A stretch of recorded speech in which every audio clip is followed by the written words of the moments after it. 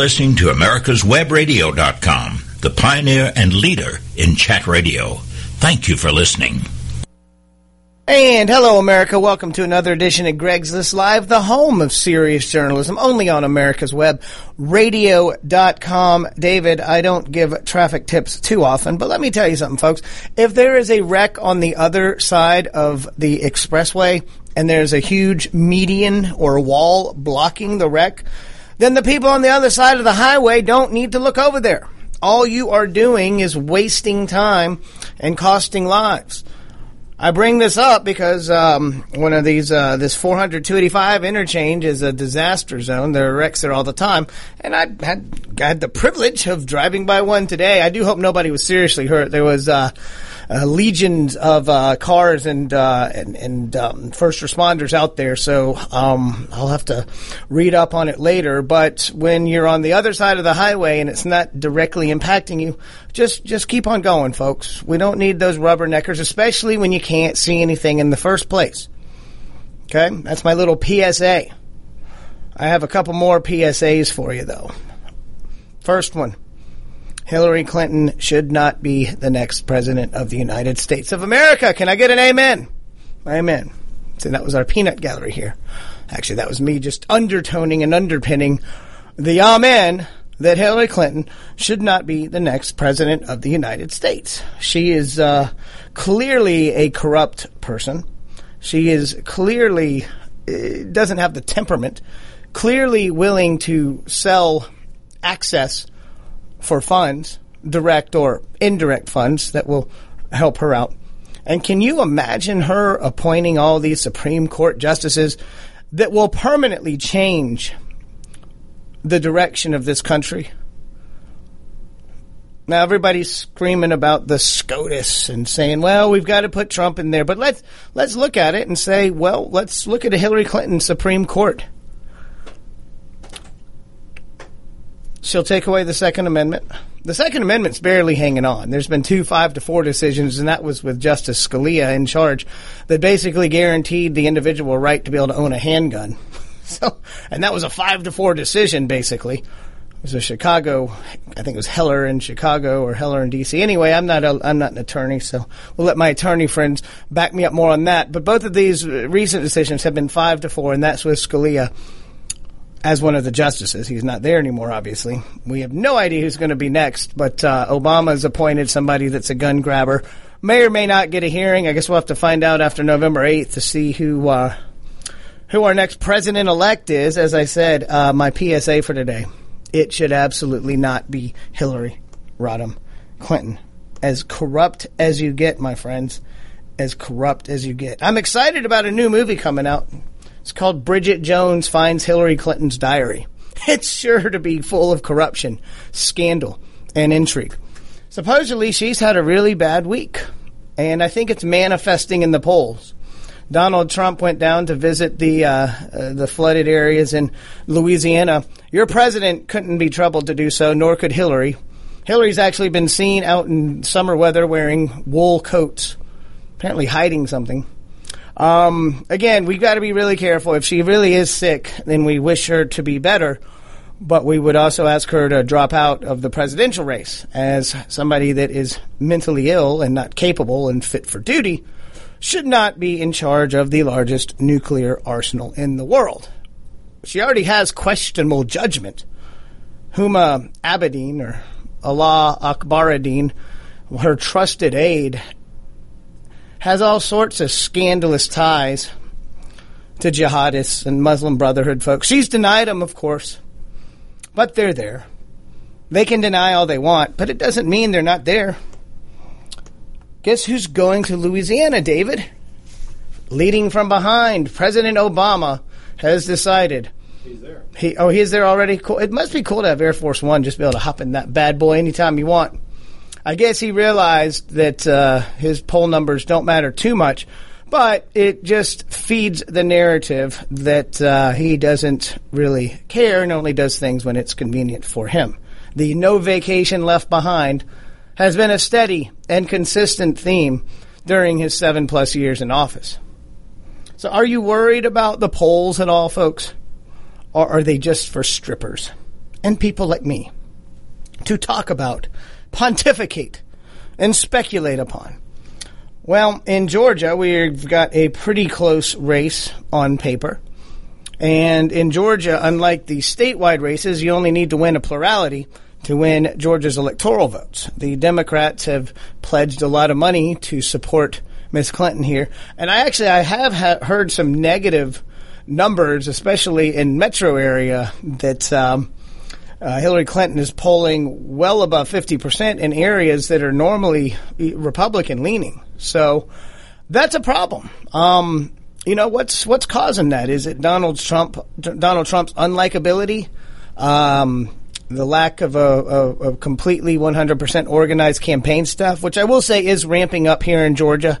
I get daily notifications of materials being dropped off to county GOP headquarters and new staff members, and they are ramping up. They are behind them. Hillary Clinton supposedly has reserved another $80 million in airtime, which if you watched any of the Olympics, which I did, you'll know that she was all over the Olympics, right? You didn't watch it. You don't. Okay, that's right. You didn't want to watch the Rio Olympics, which is fine. I enjoyed them. They were good. America kicked butt again, as usual.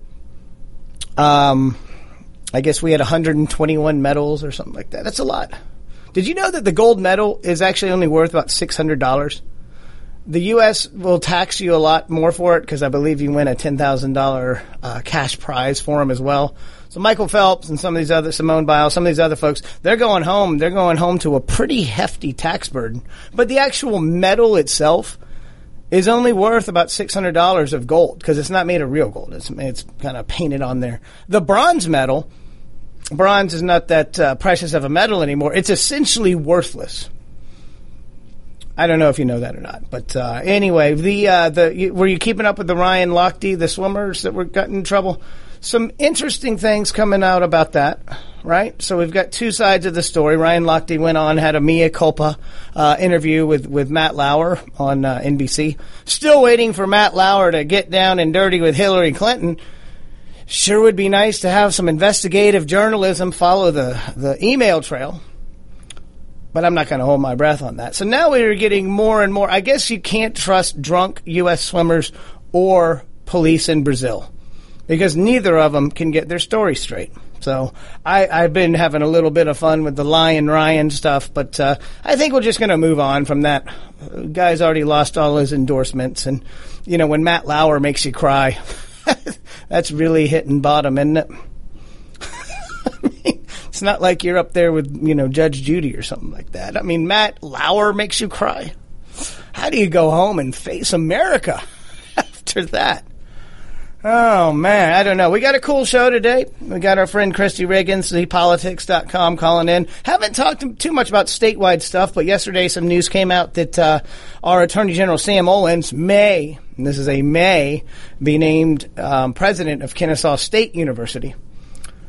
And from what I was reading, that move in theory could happen before the elections, which means the governor would appoint another attorney general, David. So this would start the 2018 state election cycle really early. And so it's already going to be an early beginning for it, but with Governor Deal already term limited. But this one will definitely be the first domino to go, if it happens. I mean, it was a rumor. It was put on Twitter. Everything on Twitter's true. I'm kidding. So another thing that I saw yesterday that was of note, of interest, was Jim Galloway from the AJC was posting and reposting some stuff from some liberal rags where they basically tracked the social media history of Donald Trump staffers going back years. And obviously they're trying to connect the dots that look at these staffers and their evil social media posts. They must also be evil because they are working for evil Mr. Trump. So I can do some mental gymnastics and dot connecting with Hillary Clinton. Her top aide is Huma Abedin, who's married to Anthony Weiner, who sends out Weiner tweets of himself. So I'm sure there's got to be some scurrilous activity there. maybe we should get the mainstream media to investigate that side of the story too. And then everybody can look at everybody's social media postings and be really, really judgmental. What do you think about that? You ever feel guilty when you throw away an empty bottle of ibuprofen? Me and the wife, we buy 1,000-count pill bottles. And I always feel a little guilty when I'm, 2 left. For a guy like me, I usually take 3 at a time. I only had to take 2 this morning. I was sore from a workout, okay? It wasn't a hangover. But I always feel a little guilty, and then a little bit of pride. Because I have to go buy a new one. I always buy the 1,000-count, and it usually happens at the beginning of football season and at the end of football season. So I'm detecting a little bit of a pattern there. A lot of folks have been complaining about all the negativity on social media, and we certainly do have we have a lot of the Never Trump people that are Republicans that are quite unhappy with Donald Trump as the nominee and his campaign. We get it. I understood Donald Trump was not everybody's first choice. Unfortunately for the Never Trumpers, he was enough people's first choice that he won the primary fairly handily. So a question that I'm going to bring up with our guest at the 2:30 mark, or the halfway mark, with Todd Ream from GeorgiaPundit.com, is, are the Never Trump Republicans doing the work of Democrats by suppressing Republican turnout? I've heard a couple of polls, as I mentioned earlier, that are quite disturbing in Georgia, some metro Atlanta areas where Hillary Clinton is polling 60% in a district that was 55 to 58% Republican just 2 years ago or 4 years ago when Romney was running. So clearly there's something going on. Not everybody flipped parties, but there is some kind of, and who knows if these polls will actually turn out to be accurate. Maybe people are still playing coy about who they're going to vote for. But if somehow these districts actually did flip from being 10-point Republican margins to 20-point Clinton margins, that could have a huge impact on the down ballot races, state house, state senate races.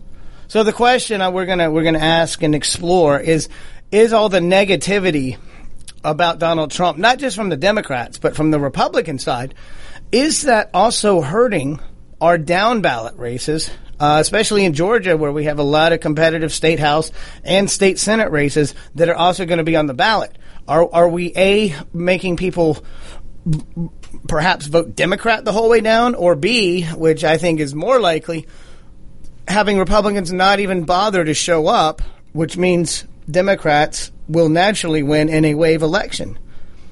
And here's the thing: if Hillary Clinton wins, I don't think that it's this bear hug of far left liberal policies. I think it's more the repudiation of some of what Trump has said.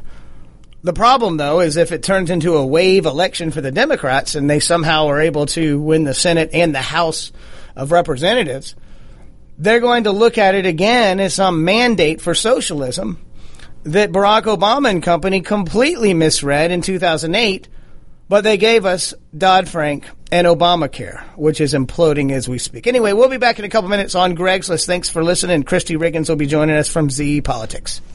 Affordable health insurance was the promise of Obamacare, but for many, the government mandate caused more problems than it solved. This is Dr. Elena George from Medicine on Call, and I want to tell you about a truly affordable alternative allowed under Obamacare, Liberty HealthShare. Liberty HealthShare bypasses doctor and hospital panels, giving you the freedom to choose. And with a maximum of $500 out-of-pocket per person and 100% coverage up to $1 million per year per occurrence, you can rest assured knowing you and your family are protected. Coverage starts as low as $107 per month and also includes dental, vision, pharmacy, and holistic care. Liberty HealthShare puts you back in charge of your health. Visit them online at libertyoncall.org.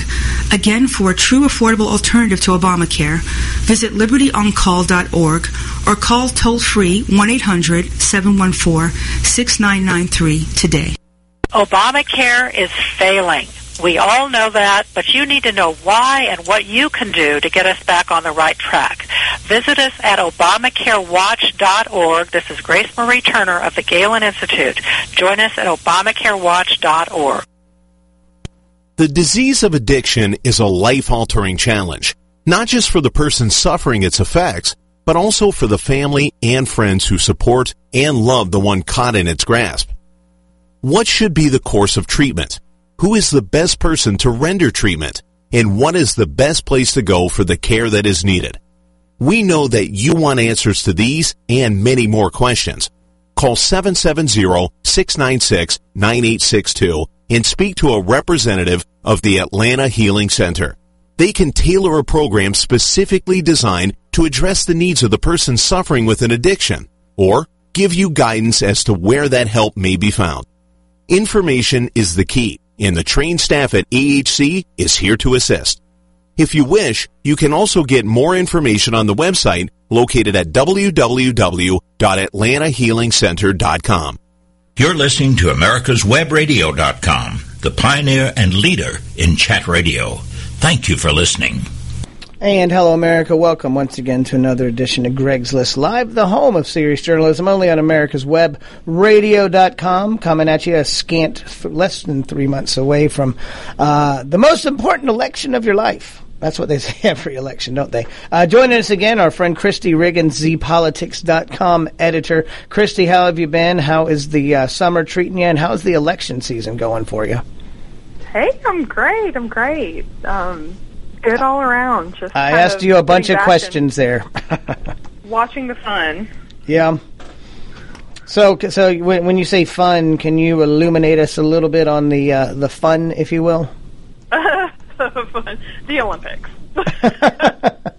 The Olympics was the fun part, right? Yeah, that the was Olympics fun. was the fun part. That was fun. The other part is the election, but that's not what I was referring to. Yeah. So the election's been has been interesting. I've been following your website and your morning newsletter, and so the news was broke yesterday. It's probably a whisper campaign, but the dominoes starting to fall in Georgia for the 2018 election. If Sam Olens, the current Attorney General, is named president of Kennesaw, then I guess that move was supposed to happen fairly quick, right? So that would mean the governor would appoint another AG. Is that how that works? And with your understanding? With my understanding, that whole situation is still very new. So yeah.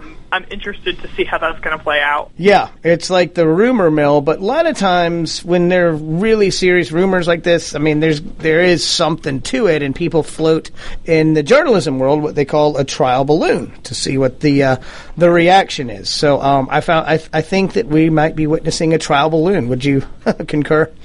Yeah, well, Sam Olens hasn't really spoken out, and he's not pushing back on anything. As far as I've seen, he hasn't said that's outlandish, preposterous. Right? Yeah, when politicians really anybody catch a glimpse of a rumor that they believe would work against their interests, they're going to squash it pretty quickly. Right. I think that probably there's some credence to this, but that's just my. Yeah, well, it'll be interesting to watch because, again, Georgia's going to be it's looked at being somewhat of a battleground state, Republican versus Democrat, but it sure as hell is going to be a battleground Republican versus Republican in a couple years when the governor's mansion goes up for grabs, especially, in a Republican primary when we have 4 or 5 very viable candidates going, and it's just fun to speculate, right? I mean, that's kind of the why people tune in, right? They want to hear what people's opinions are, people's analysis, and their speculation. So anyway, I'm not going to speculate too much more on that, but thought that was interesting, and it certainly would get an early domino to fall in that, and certainly there would be some scrambling around behind the scenes, right? I think right now the people who seem to be rising to the top of the 2018 list are definitely Tom Price. Tom Price lately has been making a very aggressive effort towards really putting his name out there statewide. I don't know if you've seen, like the Facebook ads that he's been doing. Yes. That, he's targeting outside of his district, which I think is interesting. He's just been a little bit more out in public lately. His statements have been slightly more politicized, like anti-Obamacare. There's a lot more red meat stuff. Mm-hmm. There was the same kind of revelation that it looked like the, kind of Tom Price for Governor.com had been grabbed up before. So it looks like he's probably a good contender. Lynn Westmoreland has been, as open and candid as ever about considering a run for governor. Sam Olens is actually one of those names that has kind of fallen over to the side for a couple of years. There was speculation that, he's certainly going to go after it. Right. For the past several months, it looks like he is not aligning himself, and he's really not taking the steps to start posturing himself for a run for the governor's office. Well, they got Brian Kemp, Secretary of State, always a popular rumor, as well as Lieutenant Governor Casey Cagle, who also has been posting a lot of things that have... Yeah, so his... and that is kind of interesting, right? Those are little breadcrumbs, I guess, that we could follow. It's funny you mentioned Tom Price. I don't mind promoting a great candidate for State House, Lane Flynn. Dr. Price and several other folks are going to be joining Lane Flynn on Monday, August 29th at the Downwind Cafe near PDK Airport. And we're happy to have Commissioner Nancy Jester and Brian Kemp and David Clark, a bunch of folks that are going to be out there to support, as well as Tom Price giving keynote remarks. Tom Price is a 6th District congressional representative right now, representing part of the North DeKalb, Cobb, and North Fulton areas. So that'll be fun for him to be out at that. Maybe I can pull him aside and ask him some poignant questions, huh? Yeah.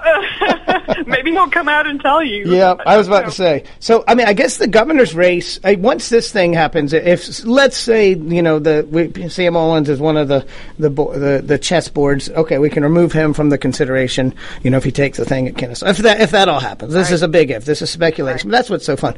So, is this going to make the other ones really start doing the exploratory committees? Sorry, I knew I can say it. And be setting up their committees and, starting to run for office even before this next session, because obviously Brian Kemp, Casey Cagle are pretty involved in the day-to-day activities of the state of Georgia. So I don't know. Do we start seeing some movement there? I think that probably what you're going to start seeing is a lot of the candidates who are probably more seriously looking at a run for governor, all of a sudden become Sam Olens' biggest fan, and really trying to gun for an endorsement from him. Mm-hmm. So I think that might be another thing to watch is how do some of these candidates respond to that? How much praise is he? How many people post, thank you, Sam Olens. You've always been the best attorney general in my heart. Like if they take out a full-page ad in zpolitics.com. Exactly. Heartfelt, herzlichen Glückwünschen, which I speak German. That was a mistake I made learning in college. Herzlichen Glückwünschen. It's a very tacky way to say happy birthday in Germany. It means heartfelt luck wishes, and yes, and no, I know that, but that's what it means. And so that's if we see some Georgia politicos saying heartfelt luck wishes for you in your new role, I think we could. Yeah, you think we can go ahead and pull the ring for them, huh? Yeah. Start creating the short list. Oh, man. Well, and then obviously that would open up lieutenant governor, so lots of people would be jumping in that. David Schaefer's been mentioned for that. I think he even set up a committee a couple years ago, so I'm sure he would be taking a look at that, as well as I have no idea. So once you go down a couple of notches on the statewide races, then obviously if Brian Kemp runs for something, Secretary of State would open it. So there's just a lot of constitutional offices that would open up, and this poses a little bit of a threat to the Republican Party, as they've enjoyed running the table on the constitutional offices. The Democrats, and I've pointed this out many times, are building a nice little farm team, if you will, that some of them will probably be very capable statewide, office candidates. Scott Holcomb could be attorney general candidate.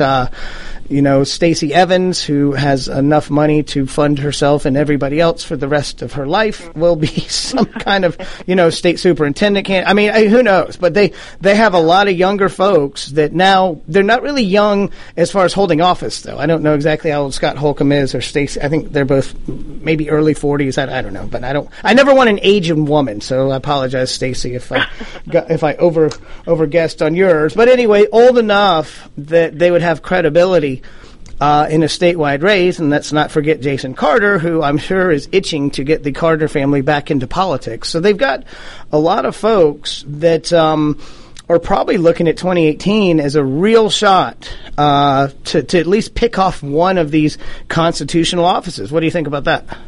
Well, I mean, I think that's definitely a possibility. One of the things that's happening while, Republicans right now we're having to kind of focus on our own internal battles. The Trump or not to Trump. And all the meanwhile, you have, like Stacey Abrams, who's leading a very, very, very aggressive charge to register minority voters, while you're seeing some demographic shift that people have been acknowledging for years. And so that alone could be a big threat to the Republican Party, that they are really working hard to shift this state. Whether it's silly or not right now, because we hold all of these constitutional offices and we hold the majority,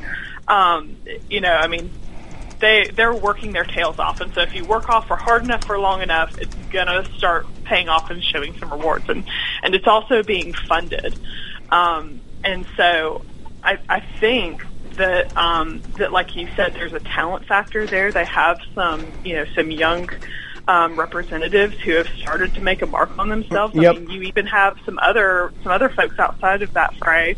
Ted Terry, the mayor of Clarkston, who's really starting to rise up as kind of this liberal progressive icon within the state. I mean, he is like every liberal progressive type idea that you can think of. I mean, he take the ball and run with it. Yeah, he's like Bernie Sanders, the mayor, right? But exactly, I guess the thing with him, though, I don't see him as much of a threat, just because this, when Jason Carter ran for governor, he was not running, far left Bernie Sanders progressivism. So I hear you. Ted Terry is right, and actually, he's not a completely unlikable guy. So, but his politics, I think, are just, trying to grab guns. I mean, Jason Carter, basically, I think he was endorsed by the NRA too. So it was one of those things where, anybody we get on the Democrat side, Kasim Reed's obviously very friendly to the business community. So those types of Democrats, I think, are far more likely to ascend to statewide office, I think, anyway. But that is an interesting, and that could be somebody that would run for a county commissioner or start rising on that side of the party. You're absolutely right.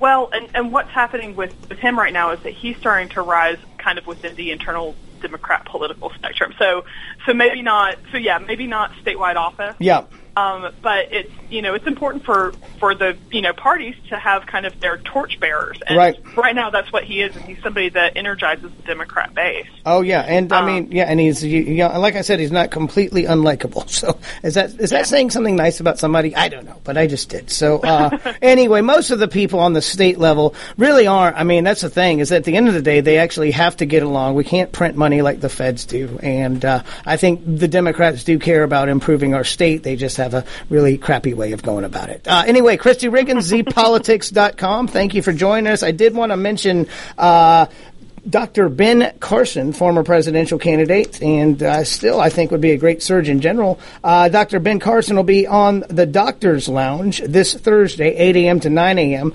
Everybody can spread the word on that. And Thursday morning, 8 to 9 a.m. on americaswebradio.com. Please tune in. We'll see you in a minute. This is Doug Dahlgren of The Prologue. America's Web Radio offers a wide variety of programming that will keep you interested and entertained throughout your week. There are shows about medicine and your health, energy issues, antique cars, our Constitution, vegetables and gardening, politics and opinion, business issues, and legal matters, like drones and how they can affect your life. On Fridays at 11 a.m., you can listen to my show, The Prologue, with a new author and a book I just know you'll want to read. The good news is if you miss a show, they're all archived and available in podcast form when you're ready to listen as often as you like. So stay tuned, won't you, to America's Web Radio and add to the enjoyment of your day. Don't be hoodwinked by the left, who wants you to believe the fairy tale that we can power America on butterflies, rainbows, and pixie dust. I'm Marita Noon. Get the truth about energy on my show, America's Voice for Energy, only on America's Web Radio. This is Dr. George from Peachtree ENT Center. We've won patient care awards and have the highest patient recommendations because we believe in practicing medicine the old-fashioned way. Practicing good medicine is based in listening to the patient and making a care plan that is individual. The best medical care is given when there is a strong doctor-patient relationship built on mutual trust and respect. At Peachtree ENT Center, we believe in taking care of the whole patient because healing is more than writing a prescription. Whether you have problems hearing, have frequent throat or sinus infections, from the time you call our office and speak to a real person, you'll be treated as an individual and not as an ailment. During your visit, you will not be rushed, and all your questions will be answered. When possible, natural treatments will be recommended to fix the problem. If surgery is recommended, cost-effective, minimally invasive treatment for snoring, sleep apnea, or sinus problems will be offered because Peachtree ENT Center is where patient care counts. You're listening to America'sWebRadio.com, the pioneer and leader in chat radio. Thank you for listening. And welcome back to Greg's List Live, the home of serious journalism, only on America'sWebRadio.com. Just finished up talking a little speculation and scuttlebutt, if you will. That's a real word. You can look it up with Christy Riggins from ZPolitics.com. Going to talk to Todd Ream now, GeorgiaPundit.com. We're going to all the .coms. I'm going to do .orgs next week, but this week is .coms from GeorgiaPundit.com. Todd, you had a very interesting write-up, I guess it was last week, in your morning newsletter, which you can subscribe to at GeorgiaPundit.com. But it was about the why Saxby Chambliss was in a runoff a few years ago for U.S. Senate here, and the habit of people, Republicans and Democrats, that when they go in to vote, especially during presidential years, all they do is they vote for the president, and then they just leave. And I believe the term, is this called voter bleed or down ballot bleed or something like that? That's the political science term for it.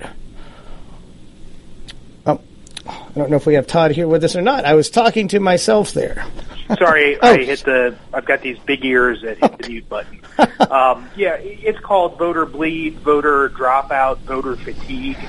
And it's most pronounced in presidential election years where you can have just moved from North Dakota 2 weeks ago and you still have been paying attention to the same presidential race.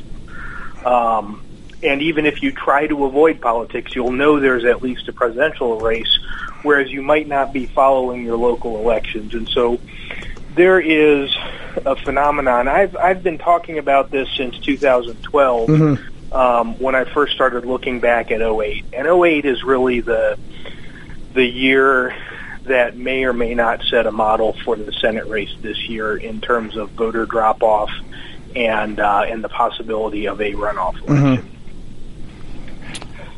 Yeah, so, well, basically, your numbers it was a massive drop. So basically, here's how it works, folks. And Todd, you're the expert on it. But basically, let's say there's 250,000 votes cast for the Republican presidential nominee.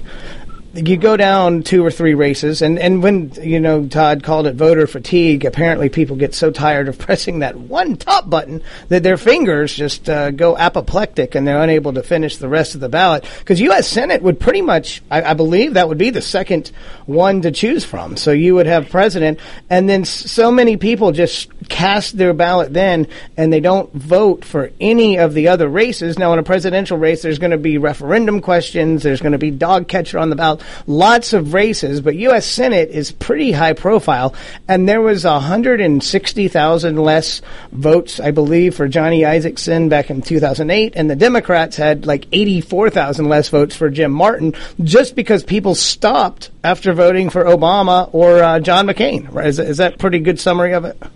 Yeah, it was actually 180,000 that voted for John McCain and not for Saxby-Chambliss, and that's almost 10%.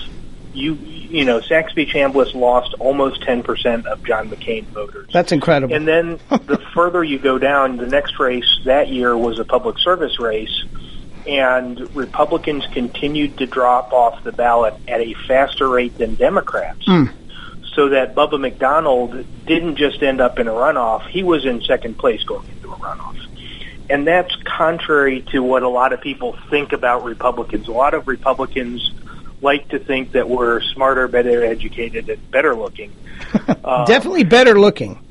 And more likely to pay attention to those non-marquee races. But historically, if you look at what the Democratic Party has done, they have for many, many years done a great job of getting the message to their voters to vote the entire ballot. Right. And there are, you can look for examples of this and find it pretty quickly of, the Obama campaign being directly linked to lower level Democratic campaigns in 2008 and 2012.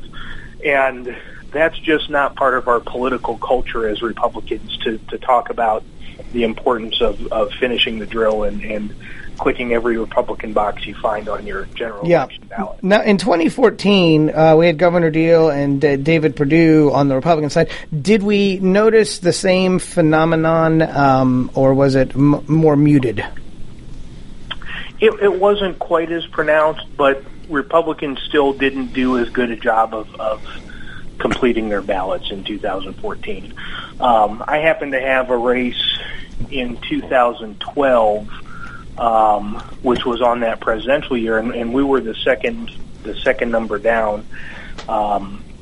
And we spent the last 6 weeks of the election speaking almost exclusively to Republicans to ensure that once they're in the ballot box, that they click that, just go down to the next line, click the R, and then you can go home. In 2014, it was a little bit different. You didn't have quite as much a dramatic difference in the high profile going from president to a lower level office. In 2014, you had a Senate seat and a gubernatorial seat, and it would not have been crazy to think that Governor Deal might have pulled more ballots than the Republican running for Senate in that kind of year. So to me, what I like to look at is the last election that's like this one, which for me, in this case, means a presidential election at the top of the ticket, and then something else that is lower profile. Right. Well, obviously, the U.S. Senate, in the non-presidential year, that's kind of, that and governor, I think those really rival a presidential year. Now, I know it doesn't come vote for vote via turnout, but as far on the state level, we've certainly almost put as much emphasis on that. And that's kind of leads me to the next point is, I'm not one of these poll deniers. In fact, the polls this year, I think, have been pretty accurate, especially on the Republican primary side of things. And they're showing a very tight race in Georgia and several other consistently Republican states, a tight race between Clinton and Trump. And there doesn't seem to be a real sign of abatement on that. And my question is, how does this impact some of these down ballot races? If we're not going to even necessarily be able to get the enthusiasm out for the top of the ticket, isn't that really going to have a debilitating effect on the rest of it? Well, what I would say to that is that in Georgia, the powers that be have done a good job of insulating state politics from national politics. And this is something that goes back to the 1950s when Eisenhower started carrying southern states as a Republican at the presidential level, Democrats saw that this might be a long-term threat, and so that's why you have this pattern of southern states having gubernatorial elections in non-presidential election years. That's the reason the Georgia governor is on a different 4-year cycle than the president. They basically didn't want it to be impacted by. They didn't want a wave at the federal level to impact them on the state level. That actually makes sense. That's exactly what happened. And if you look at the down ballot race, the Georgia Democratic Party has helped us insulate the Republican Party from anything that may happen at the top of the ticket by not even putting up a candidate in the only other statewide seat that's up this year, the Public Service Commission. When you get beyond those statewide races, you're talking about congressional seats, state legislative seats that are so lopsidedly one-party control that we really have probably 0 competitive congressional districts this year. Right. And maybe at least 2, maybe up to 4 competitive state legislative districts in the House, maybe 1 or 2 in the Senate. And so that combination of factors really insulates local politics from the Trump effect or back in the 80s, the Reagan effect. Yeah. Well, but I mean, the competitive ones we have, are pretty much the metro area ones. And they're pretty much outside my back porch. I can look out my back porch. I live in one of those and I can see into the next one. And that's the thing. I just heard some very disturbing, polls about Hillary Clinton. We're taking a real close look at, this metro area. DeKalb voted 2-1 Marco Rubio in the primary. So I just, you can't help what you can't help, but it's still good to kind of educate oneself going into this. And I guess I'm just trying to figure out, what kind of effect this could have on these ones. Because obviously, I think, only the lines have been drawn. 2011, the Republicans got to redraw the lines after 150 years of Democrat gerrymandering. So, yes, were they drawn favorably for Republicans? You betcha. But the other thing is it's hard to unseat incumbents as well. So that's another factor here. So, we only have a handful of races. Maybe you have 6, maybe up to 10. Stacey Abrams has been quoted as saying they're going to flip 7 seats, and Republicans are hoping to flip at least 2 or 3 that I know of, especially in North DeKalb. But so that's 10 right there, right? If you think back to 2014, by this time of the year, the state party, our state party, the Republican Party, was knocking on doors every week, and they had their sort of mini local GOP headquarters set up within the county party headquarters. Right. I don't think we're quite that far along this year, and that has to do with, somewhat with the non-compliance of the Trump folks to run a traditional campaign.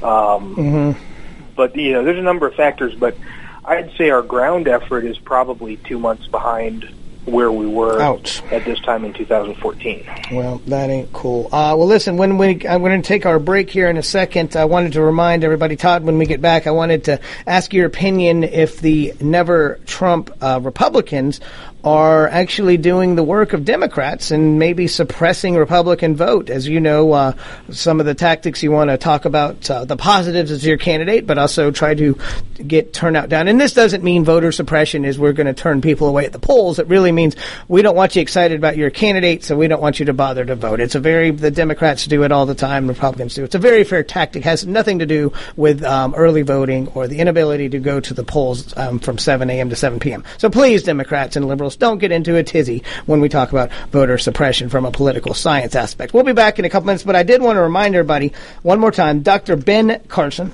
great Surgeon General candidate in a Donald Trump administration. He'll be in the Doctor's Lounge Thursday, 8 a.m. to 9 a.m., 2 days from now. Want everybody to spread the word on that. That's going to be a great interview. I'm sure the Unaffordable Care Act will probably come up in conversation. Anyway, we'll be back with the final segment. Todd Ream, GeorgiaPundit.com. See you in a minute on Greg's List. Watchdog is a term given an organization like the United States Justice Foundation, which since 1979 has been watching out and, when necessary, taking the appropriate action from testifying to litigating to protect our constitutional rights.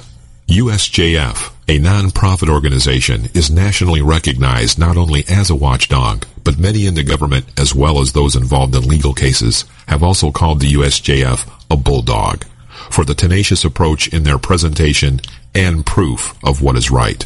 Find out more at www.usjf.net. Support USJF as they support you. Obamacare is failing. We all know that, but you need to know why and what you can do to get us back on the right track. Visit us at ObamacareWatch.org. This is Grace Marie Turner of the Galen Institute. Join us at ObamacareWatch.org. Did you miss a show that you really wanted to hear? All of our programs are available for download on americaswebradio.com and on iTunes. You can listen to your favorite programs on americaswebradio.com anytime you like. When 4 members of Congress all die within 4 months, each of their deaths appears to be from natural causes.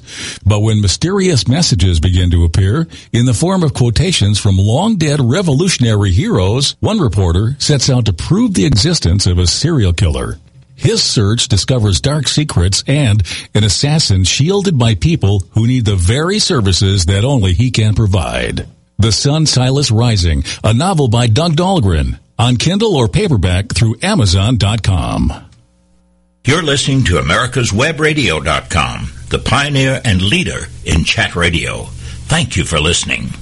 And welcome back to Greg's List Live, the home of serious journalism, only on americaswebradio.com. You're joining us now. We've got Todd Ream, GeorgiaPundit.com, political consultant here in Georgia, talking a little bit about voter suppression. And again, I don't mean this as in we're turning people away from the polls or having poll tests, but keeping the spirits down of a political opponent, which can be done through television advertising, mailers, and lately social media. I think we've all noticed that this has been just such a negative presidential year, even more negative than normal, because it's very difficult for some people in the respective parties to get super excited about their candidates. The Bernie crowd has basically decided to walk the plank, and they've been silent for the most part, and they're supporting the corrupt lion, crooked Hillary.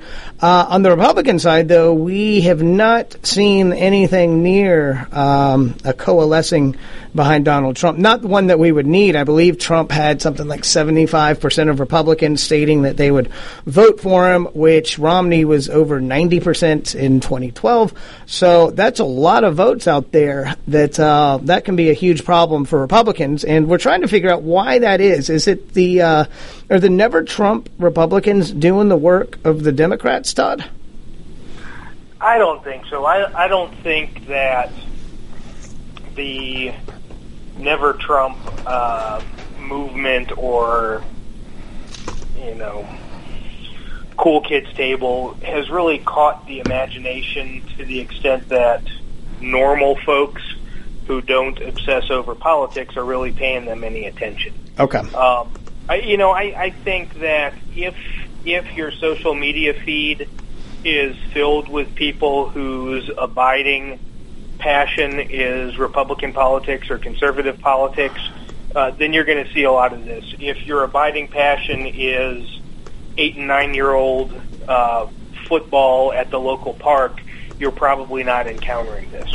And I think you can just look back to the 2014 Senate runoff and remember how it felt at the time like Jack Kingston was inevitable as the winner of that runoff, because your self-selected social media feed of your fellow right-wing zealots. Your echo chamber? Yeah, exactly. Was so sure that it was going to happen. You know, I don't think people in Macon, Johnny Lunchbox in Macon, who's trying to figure out how to get a bigger bass boat next year, doesn't look to Alan Peake for guidance on whom to vote for president. To the extent that there is a suppression of enthusiasm for Donald Trump, it's all at the feet of Donald Trump and the Donald Trump campaign and the Donald Trump media. And likewise, to the extent that, you know, if it should come to pass that we're hailing President Trump next year, that will likewise be primarily not because of local folks with their Make America Great hat on, but things beyond our control, like the mainstream media. You know, if you've got a problem with Donald Trump, it's not because your National Review reading neighbor talked you into having a problem with Donald Trump. It's because you have been fed a steady diet by the mainstream media of nothing but Donald Trump for the past 9 months.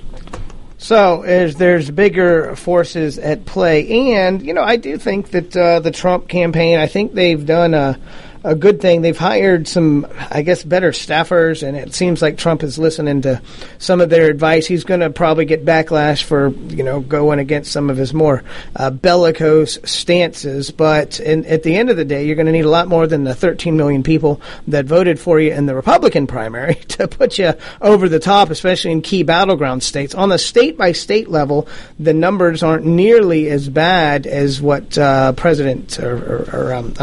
Clinton, former Secretary of State Hillary Clinton and her team would lead you to believe. And that, to me, is part of the Democrat attempt at Republican voter suppression. And that's just part of the game, right? I mean, you basically demean somebody and you try to make their supporter feel so bad. And that's why they love using the terms racist and bigot and xenophobe and all sorts of terms to make you feel bad about supporting somebody that, you know, certainly has their problems. And, you know, there's no such thing as a perfect candidate, but I think, you know, if you really rank them, a President Trump is going to be far better for the country than a President corrupt Hillary. So that's kind of my analysis of it.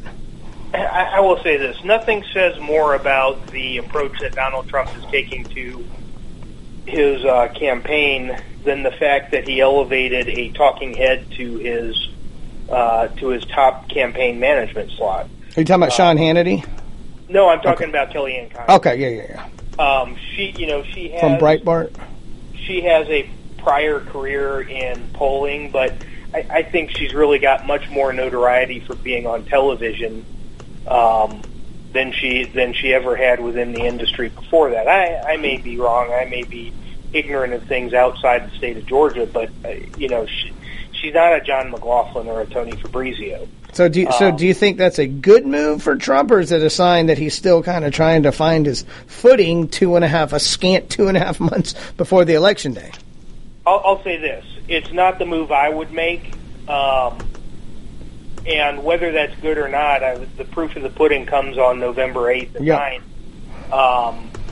I would not have made any of the moves that Trump made during the primary, and so perhaps I'm not the best one to judge the excellence of his never before tried strategy. You know, and really, Donald Trump has made a cottage industry of proving Todd Ream incorrect. Every time I've thought I knew what would happen with the guy or what, I've been wrong. So I'm not saying it's good or bad. I'm saying that it is. It goes against the grain or the norm, but a lot about this campaign truly has. So it makes it that's kind of the fun part, though, isn't it? Being able to speculate and trying to analyze stuff. Obviously, we won't know until November 8th. We'll probably have a pretty good idea heading into it. The debates, once again, are going to have a far greater impact personally that I think they should, but that's just the nature of our "are you not entertained" society, isn't it? Where these debates, where they really can hash somebody down and destroy a candidacy in a matter of seconds, where you're going to have Donald Trump with the ability to prosecute Hillary Clinton, unlike anybody else has done in the mainstream media. He's going to have that opportunity. He did okay during the Republican debates. He claimed victory after every one. Clearly, enough voters thought that he'd won. He did okay. I think he's got a great chance to turn it around, and I really hope he does, because every day that looms forward towards a potential Hillary Clinton presidency is just it's a scary thought for me to think about her being in the office with her pattern of abject cronyism and corruption and pay for play, and the fact that her being in office would likely mean that there's been a Democrat wave, and we would certainly lose the Senate. I think the Senate's going to be hard to keep anyway, but the possibility of losing the House is even scarier. I'll say three things. One is that I wish I had realized that the correct career trajectory was instead of laboring away at these lower level campaigns, trying to win them and trying to move up in the world, I should have just gone on TV much earlier in my career. Second is, when we think about Election Day and thereafter, many of us will think back to the Bush election with the hanging Chad and the week after week of uncertainty of what the election result was. Right. The interesting thing about this year is, if we get to that point, we have a Supreme Court that might end up deadlocked because we had 8 members instead of 9. And who knows what the safety valve is if you have an election hanging on a lawsuit and a deadlocked Supreme Court. The third thing I will say is that everybody I know who is out there doing the day-to-day work of talking to voters and trying to persuade them, we're all kind of in uncharted territory with the possibility of a runoff. If we have a runoff for the United States Senate, what we could have is a 9-week runoff, not a 3-week runoff, that takes in all of the December and January holidays, takes in much of professional football season, much of the worst weather for door knocking, and it could be that Georgia's the last state out there with the Senate Senate control hanging in the balance. In which case we will have no end to the super PACs trying to turn it into a proxy fight for folks in Washington. Right. Well, and that's what we call jobs created in the political world, especially on the local. And I mean, historically, and that was the thing, is Republicans really, and almost every runoff in recent memory, have really come out and won pretty big. But we do know that we do not want a 9-week runoff after the presidential election, especially if there's bad news on the federal level. Todd Ream, GeorgiaPundit.com. Thank you for joining us today. We'll see you soon out there on the trail, I am sure. One more time, reminder, Dr. Ben Carson, presidential candidate, former presidential candidate, and prospective Surgeon General candidate. That's Greg saying that, not anybody else. But right now, anyway. Memo to Donald Trump, or President Trump, hopefully. We would like you guys to tune in Thursday, 8 a.m. to 9 a.m. Dr. Ben Carson in the Doctor's Lounge, only on AmericasWebRadio.com. We'll see you next week on Greg's List. Thanks as always for listening. You're listening to AmericasWebRadio.com, the pioneer and leader in chat radio. Thank you for listening.